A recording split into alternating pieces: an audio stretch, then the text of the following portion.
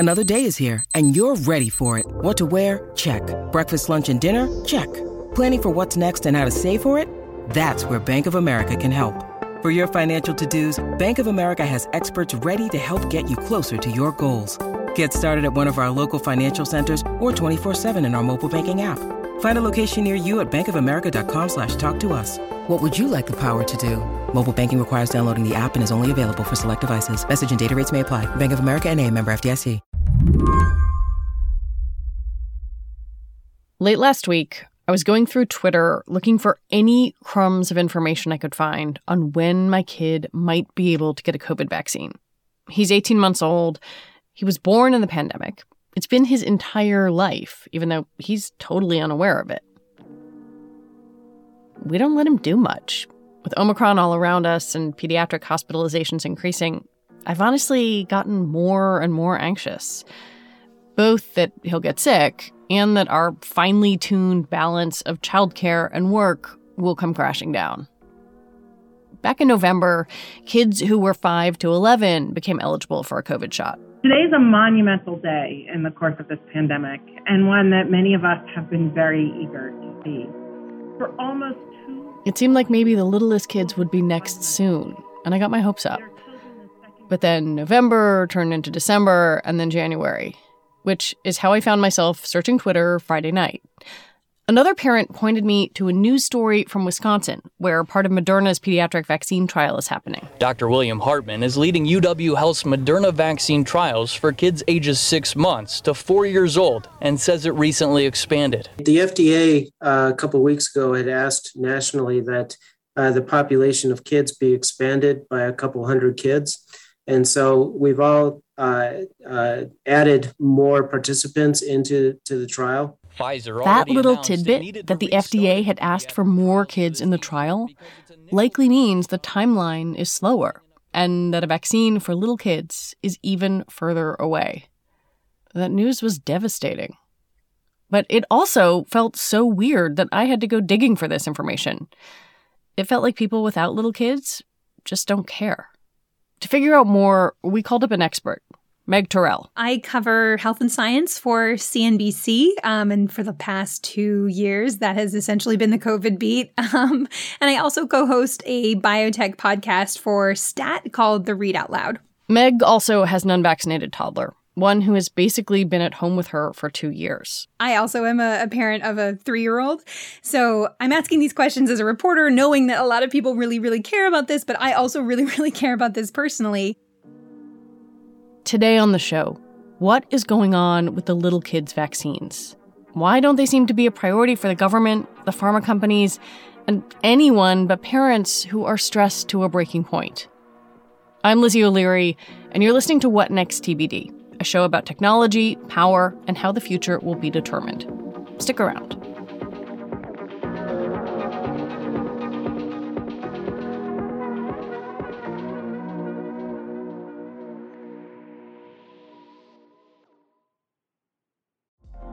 Apple Card is the perfect cashback rewards credit card. You earn up to 3% daily cash on every purchase every day. That's 3% on your favorite products at Apple, 2% on all other Apple Card with Apple Pay purchases, and 1% on anything you buy with your titanium Apple Card or virtual card number. Visit apple.co/card calculator to see how much you can earn.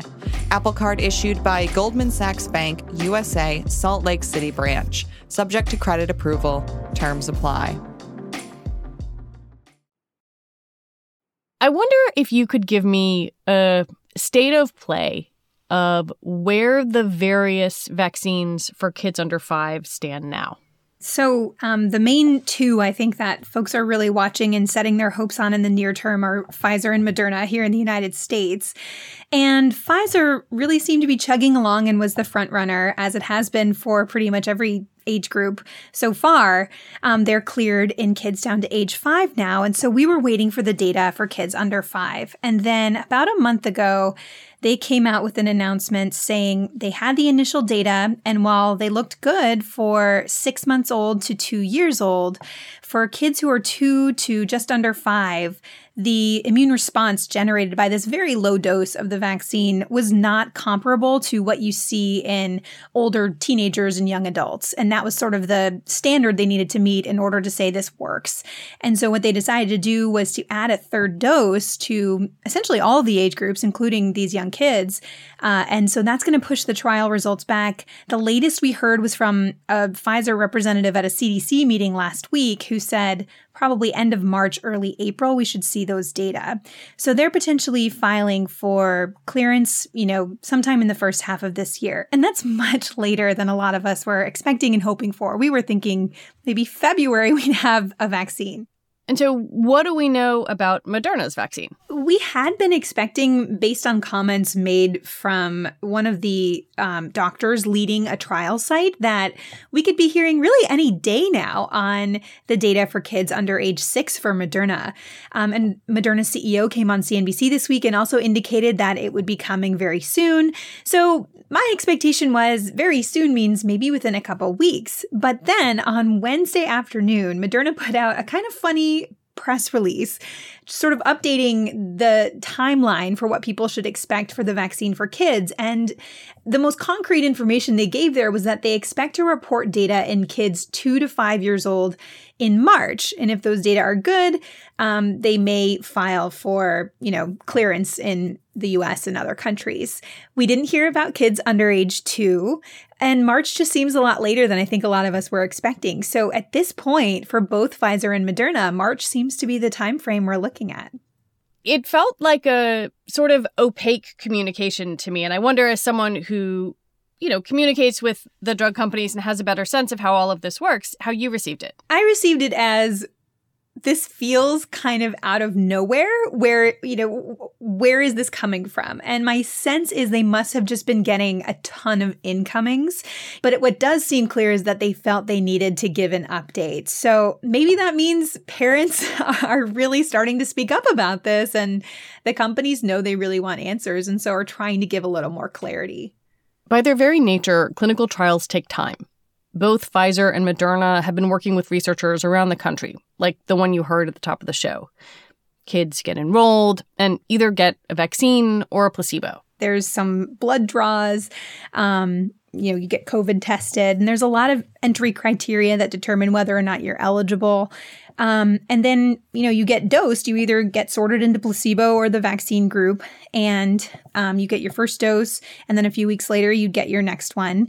Now, because Pfizer's adding a third dose because the initial data were not what they hoped, they're presumably doing that. So calling everybody back to dose them. And then they follow up over a period of time to check, of course, predominantly safety. They also look at the immune response. So they draw blood and look at antibody levels. And then they are also tracking how many cases of COVID they see in the trials. We would see this less with the pediatric trials just because they tend to go to the hospital less, but they would also be looking at severe outcomes of COVID as well. And the goal, of course, is that you see very few or none of them in the vaccine arm, and you might see a few in the placebo arm. I wonder if it feels to you like there's less urgency around this. And if so, why do you think that is? I do get that sense. And when the Pfizer vaccine was cleared for kids ages 5 to 11, the FDA had a press briefing, and I asked them about the timeline for younger kids. And this was before the Pfizer setback. And Peter Marks, who's the head essentially of the unit within FDA that oversees vaccines, said that the benefit risk analysis was different for younger kids because they do seem to have better outcomes generally than older age groups. If they get COVID. If they get COVID, exactly. And, the younger you get, the more careful you want to be. Of course, you want them to be careful all the time, and I think they are. But that definitely made me feel like, okay, they're being especially careful with this age group, and they weren't saying it was going to be imminent. And they said at the time it would be a few more months, and that was October. You've spoken with the CEOs of Moderna and Pfizer recently. I wonder what sense you got from them about where the pediatric vaccinations for little kids lies in their sort of priority list right now. Obviously, they have a lot going on. Yeah, there is just so much happening with the Omicron variant, with figuring out boosters and waning immunity and vaccine inequity around the world. So they've got a lot to think about. And the same goes for the FDA. I think they do see this, uncovered population as really important. And so I think the companies are working as quickly as they can within the confines of what the FDA says is appropriate to get these vaccines out. But it does just seem like we keep waiting and waiting and waiting. Do we know what the U.S. government's thinking is on all of this, on where this kind of population bucket lies on their priority list? Well, it's frustrating. I don't know if you feel this way, but every time I hear, Dr. Fauci or another one of the officials say this is a pandemic of the unvaccinated and some of the unvaccinated are going to get severely ill and die, it's like, but some people can't choose whether or not to be vaccinated. Kids under 5 don't have a choice. And so just hearing that is really frustrating. And I know they don't mean it that way, and they're not talking about kids under 5 when they say this, but it's true that the unvaccinated include kids under 5. When they're asked about this, there was a hearing this week in the Senate Health Committee. They say they're working as quickly as they possibly can. But, folks like Acting FDA Commissioner Janet Woodcock, she was asked about it on Tuesday of this week. And, she just can't say very much because there's so much sort of confidential information between companies and the FDA. And so she always just kind of leans on that and doesn't really give a lot of information.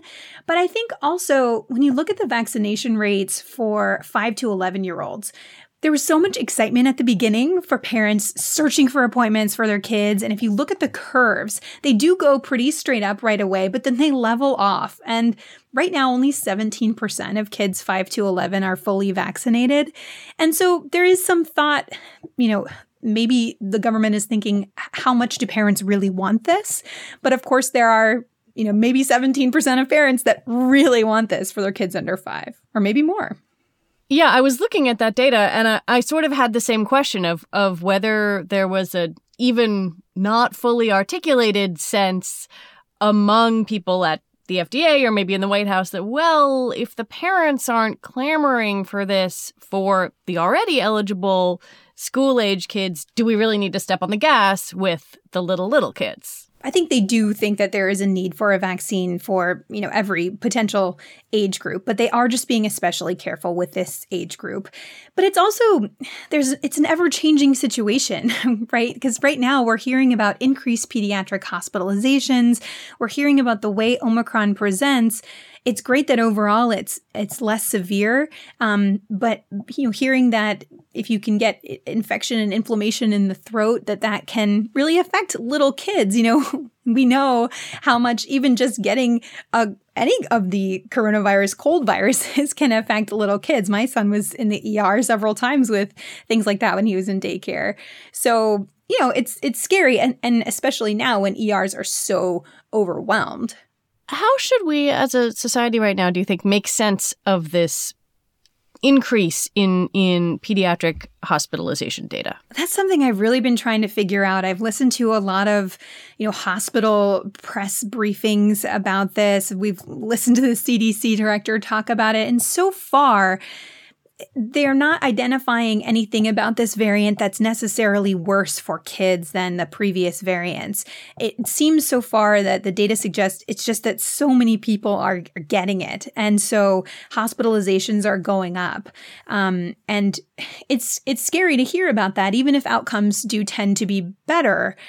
It's scary when hospitals are so full. I think it's scary for everybody, but, just thinking about the time I had to spend in the ER with our little guy, and he was less than a year old, in daycare, that would have been so much worse if we were sitting in the hallway for hours and hours just waiting to see somebody. And so right now is just a really fraught time, even if we know from the data that things are likely to be okay.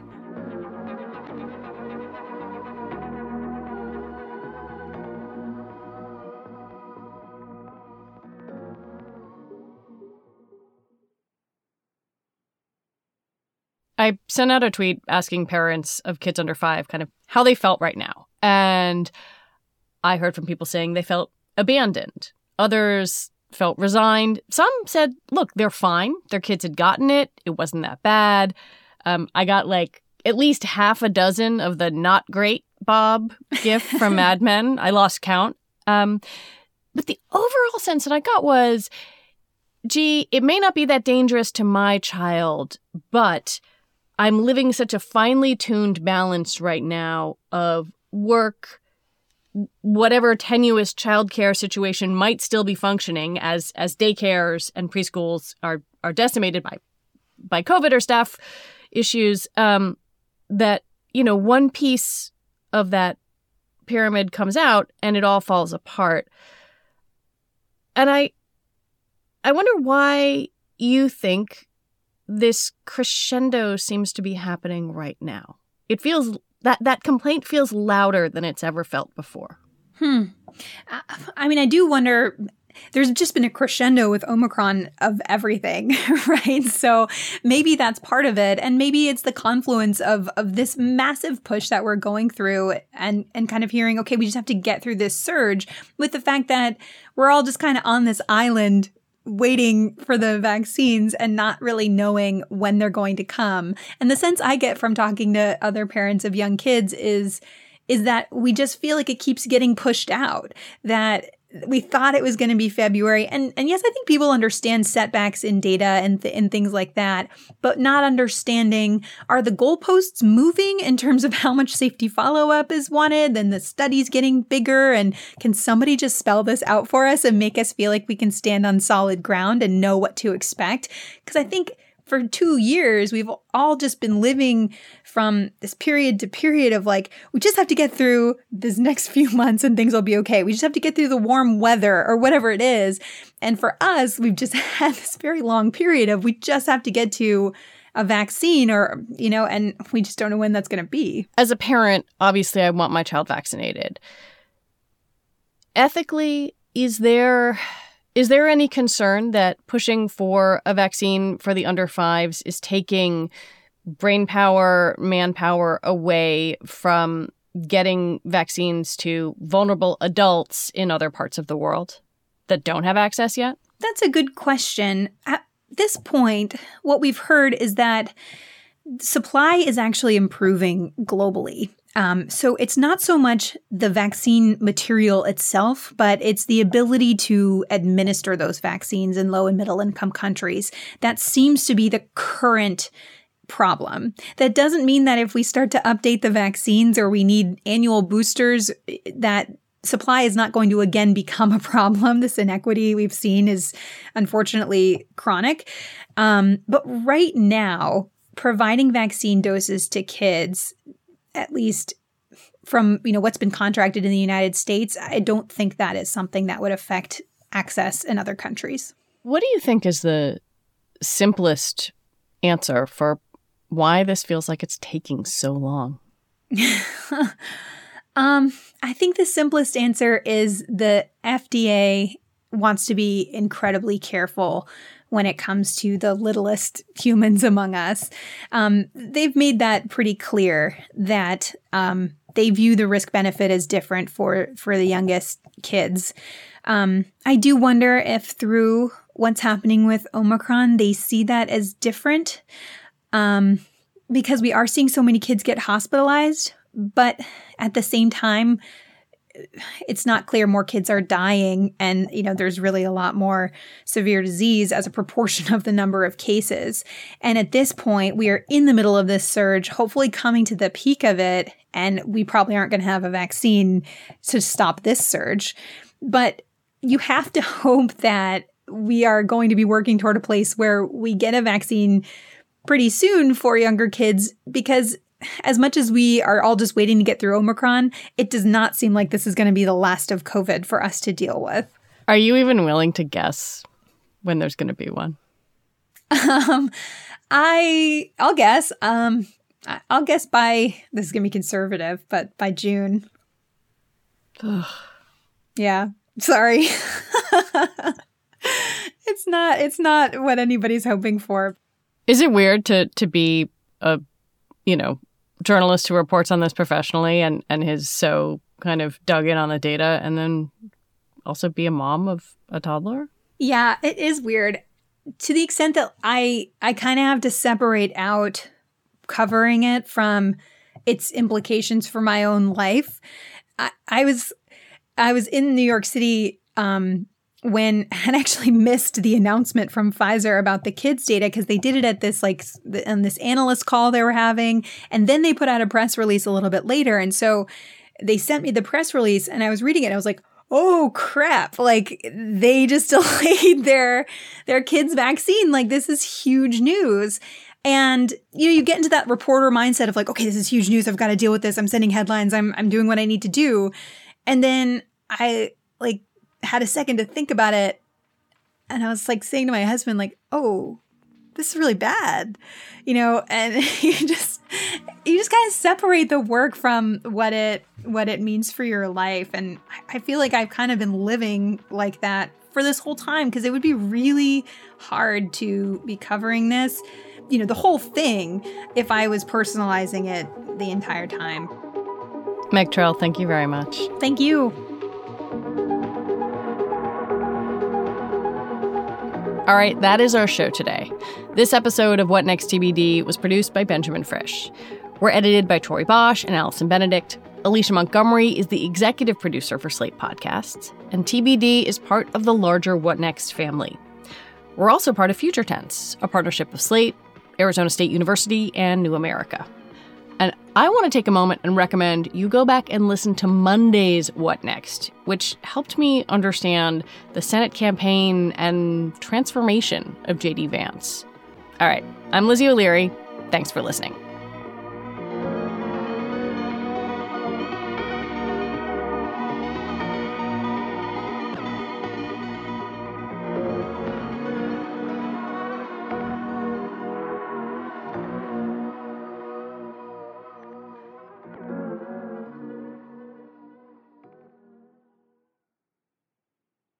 With the Lucky Land Slots, you can get lucky just about anywhere.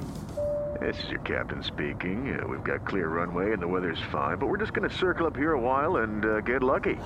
No, nothing like that. It's just these cash prizes add up quick. So I suggest you sit back, keep your tray table upright, and start getting lucky. Play for free at LuckyLandSlots.com. Are you feeling lucky? No purchase necessary. Void where prohibited by law. 18+ terms and conditions apply. See website for details.